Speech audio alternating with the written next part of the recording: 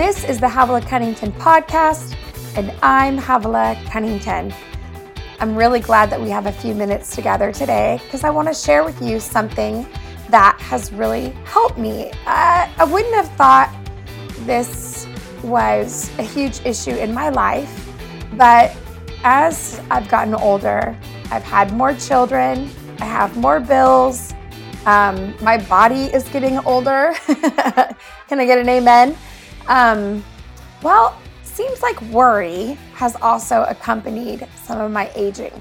I'm not a natural worrier. I'm kind of an optimist. I am a can-do person. I'm definitely not a type A, but I like to get things done. And I like to kind of work hard, play hard. That's kind of more my style of life.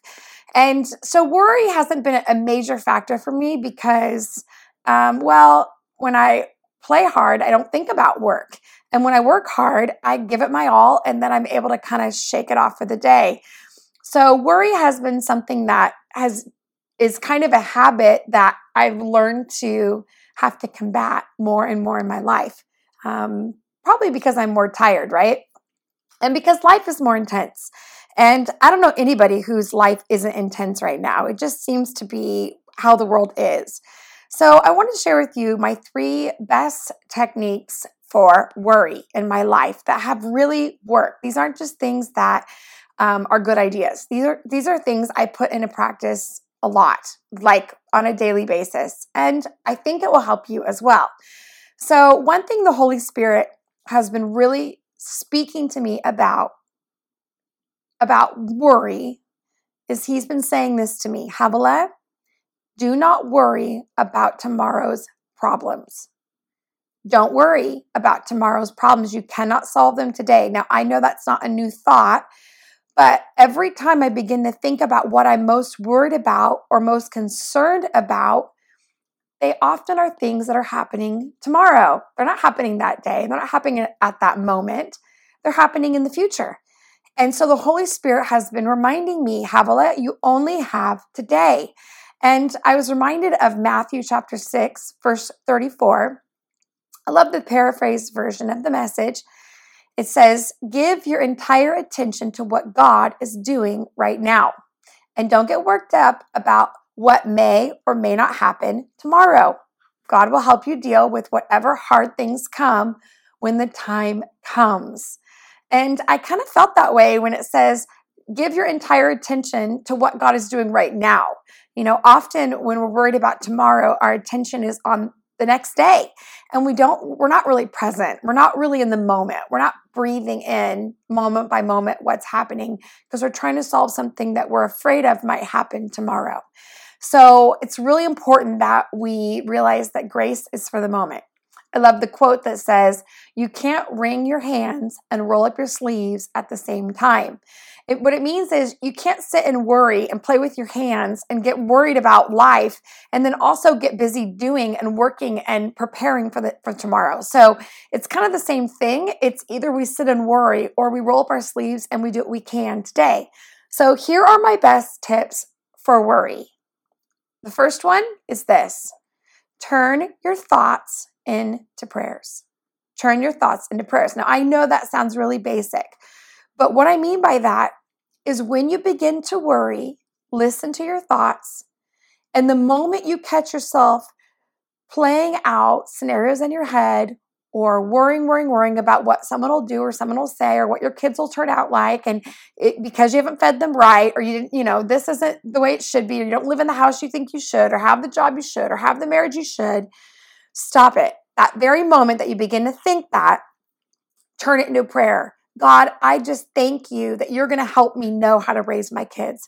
God, I thank you that you are already working on my tomorrow. God, I thank you that I may not be where I want to be, but I'm going to be who you've called me to be in the future because I'm putting my daily effort into it.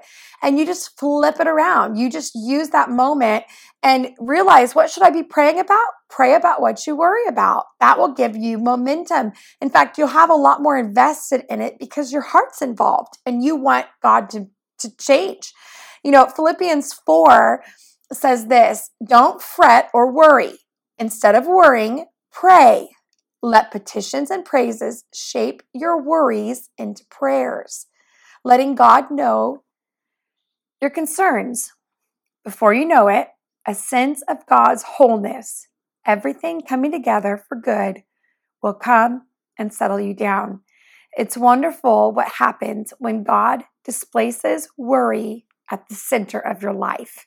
Oh, I love the way this is said, because what's happening is what the passage is reminding us is when God can displace or dethrone worry in our lives, guess what? Everything comes together and you get settled. When worry is the dominant in our life, guess what? We are worshiping worry. We're worshiping self. We're worshiping what the enemy says about our lives. But when we worship Christ, it displaces the worry in our life. It's powerful. Okay, the second thing to displacing worry in your life is you need to ask yourself, what's the worst thing that can happen? I know you're already thinking about it. That's why you're worrying. I'm just kidding. But it's true. Like, I want you to, instead of trying to not think about the worst thing, I want you to think about it. What's the worst thing? I lose my home. I lose my child. It's horrible to think about, but I want you to take a minute and I want you to really think about what the enemy has been holding over your head. I lose my marriage. I lose my health. I lose my life. And then you need to call the devil on his bluff. And what I mean by that is you need to go all the way to the point of what happens if I die? Well, the Bible says if I die, to be absent from the body is to be present with the Lord, which means we're going to be in a place of complete peace, complete glory. It's going to be the best environment we were created to live in, heaven. So when we die, we win, which sounds horrible, but it's true. Now, again, there are two places we end up. We want to choose heaven, and God, the Bible says he is the one that takes our life. So we can't take our life and choose heaven. We have to let God, our time when it's time for us to go, and then he allows us to leave this earth. But when we are absent from this earth, then we get to be in the best place possible. So life and death right there. Secondly, what happens if I lose everything? Well, what we have to do is we have to take a moment and define success. So in my life, I've had to break it down so clearly. Success is me showing up in life. That means I'm not going to stay medicated. I'm not going to stay absent. I'm not going to stay at a place where I'm not showing up. I'm apathetic. I'm lazy. No, I'm going to show up in life. I'm going to be present for the moment. Success for me is being obedient to Christ. I'm going to obey what he's asked me to do. That's what success is. It's not if it all's perfect or it's all shows up as exactly as I hoped it would be. Success is me being obedient to Christ, because I know that's the happiest place to be. Success is living as a child of God. I am a child of God. That's the truth. No one can take that away from me. I'm a daughter of God. You cannot take that from me, no matter what kind of hate you throw my way, no matter what kind of shame you shame me with, no matter what kind of guilt you try to put on me. The truth is, I'm a child of God. That is my identity, and no one can take that from me. It doesn't matter who your parents are. It doesn't matter what generation you're in. It doesn't matter what world you live in, whether you are sitting, in New York City at a cafe or you are a Syrian refugee. The truth is, if you are a son or a daughter of God, no one can take that from you, and that makes you a success, period. And some things I've defined in my own life as not success is perfection is not success. Now, if I do everything that I hope to do and it looks a little perfect, praise God. If it's not perfect, praise God. That's not success. Success is not perfection. Success is not the perfect outcome. That is not success. Some people say, oh, well, it would be perfect if it's a New York Times bestseller. It'd be perfect if you never had to work again. It'd be perfect if all your kids, grows up and be successful. Stop it. That is not success. Success is not a perfect outcome. Success is, again, me being obedient to Christ and showing up as a daughter of God. And success is not lacking pain or suffering. Sometimes we think success is if I can avoid suffering or pain, then I have success. Wrong. You cannot avoid pain and suffering. You cannot avoid it. But what you can avoid is being alone in it. You can choose to walk with Christ through anything that comes our way. success from not being worried in our life is to ask ourselves, what is the worst case scenario, and define success. And then lastly is this, my third way that I combat worry is I use the words I don't versus I can't. And I know that seems confusing, but I want you to follow me on this. There was a professor named Vanessa Patrick from the University of Houston, and she did a study.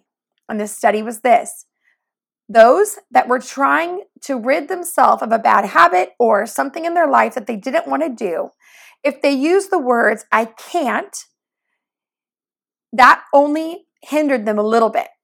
But if they used the phrase I don't, they were way more successful. In fact, what they found was if you use the words no, it was 3 times more resistant than I can't.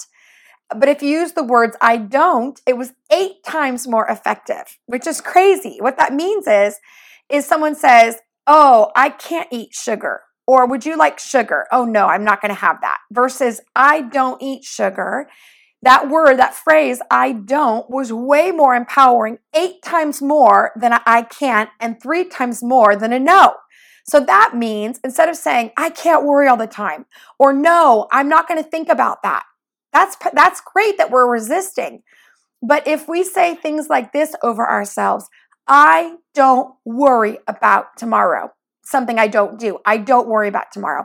I don't rehearse worst case scenarios in my head. I don't do it. And if we say it out loud, remember our mind, which I'm going to talk more about later, our mind and our thoughts versus our words are not defined on what our brain takes as truth. So what we say with our mouth, our mind takes as fact, whether we believe it or not. That's huge. That's so significant. So I don't call my best friend when I'm worried. I don't do it. Why? Because I'm going to sit and rehash everything. So what are your I don'ts in your life? I don't get on the computer after 8 p.m. at night because I find myself worrying about what I'm going to do, what I'm going to buy, where I'm going to go, who I'm going to marry, whatever it is. I don't. What are your I don'ts in your life? And really figure that out. So to remind you very quickly, our 3 steps to stop worrying today is to turn your thoughts into prayers. Use it against the enemy. If he's going to cause you throw darts of thoughts at you that are negative, well then turn it around and use it for praise. Secondly, ask yourself, what's the worst thing that can happen? And really call the enemy on his bluff. Okay, let's go back from the beginning and work our way. And the third way is to use the phrase I don't versus I can't or no. That will keep you powerful. I hope these have helped you. Again, they're things I'm putting into practice today, not tomorrow, today. I know, funny. I'm so glad that you listened. I always love it when you give me a few minutes of your time. And I want to say something for all of you. The album, The War Is Over by Josh Baldwin, has been my jam for the past couple weeks. It's called The War Is Over. You can pick it up on iTunes today. And no, I'm not a sponsor. I'm not getting any benefit for this. I'm just telling you, I'm loving the album.